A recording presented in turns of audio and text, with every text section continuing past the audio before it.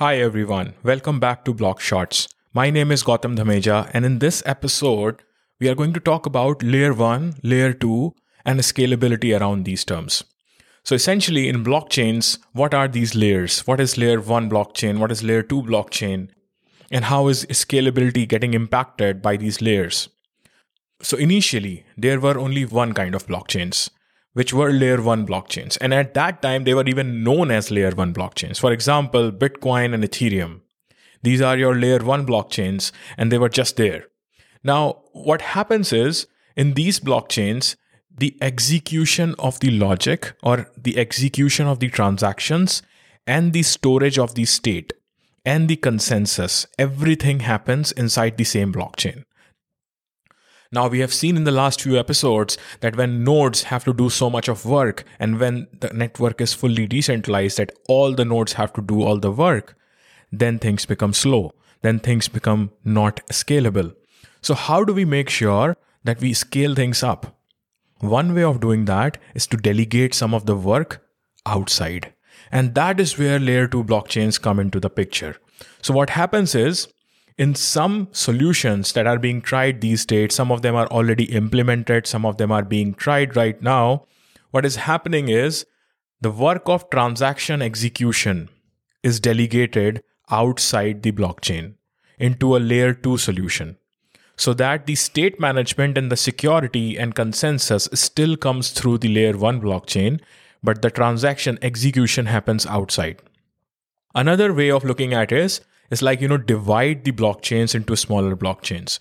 So sometimes there are things called side chains, which are having their own consensus, own state management, but they still look for security from a layer 1 blockchain. So essentially, speaking very broadly, when you delegate the work, some of the work of the layer 1 blockchain to something else, something outside, then that becomes a layer 2. And basically, this allows to scale things much better because you are dividing the work now. All the nodes do not have to do all the work anymore. So this is where layer 1 and layer 2 solutions are coming into the picture. Now, we have very clear, very successful examples in this case. For example, in the case of Bitcoin, the Lightning Network is a layer 2 solution. And in case of Ethereum, there are several solutions that are on layer 2 and are hugely successful. Most of them are rollups, which we will talk about in one of the next few episodes. And then there are side chains, there are state channels, and so on. All of these are layer 2 solutions for Ethereum. And these are hugely successful, like I said. So they are all working and people are using them. And they are providing much more scalability, much more transaction processing throughput by offloading this work outside the main chain. Now, there is one more layer. Now that we are talking about all of these layers of blockchains, there is one more layer.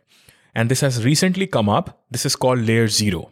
So basically, layer 0 comes before layer 1, like not in timeline, but in terms of architecture. Layer 0s are the blockchains that connect different layer 1s. So essentially, layer 0 blockchains allow you to have interoperability between layer 1s. So think of it this way, that you have multiple layer 1 blockchains out there specific for their use cases.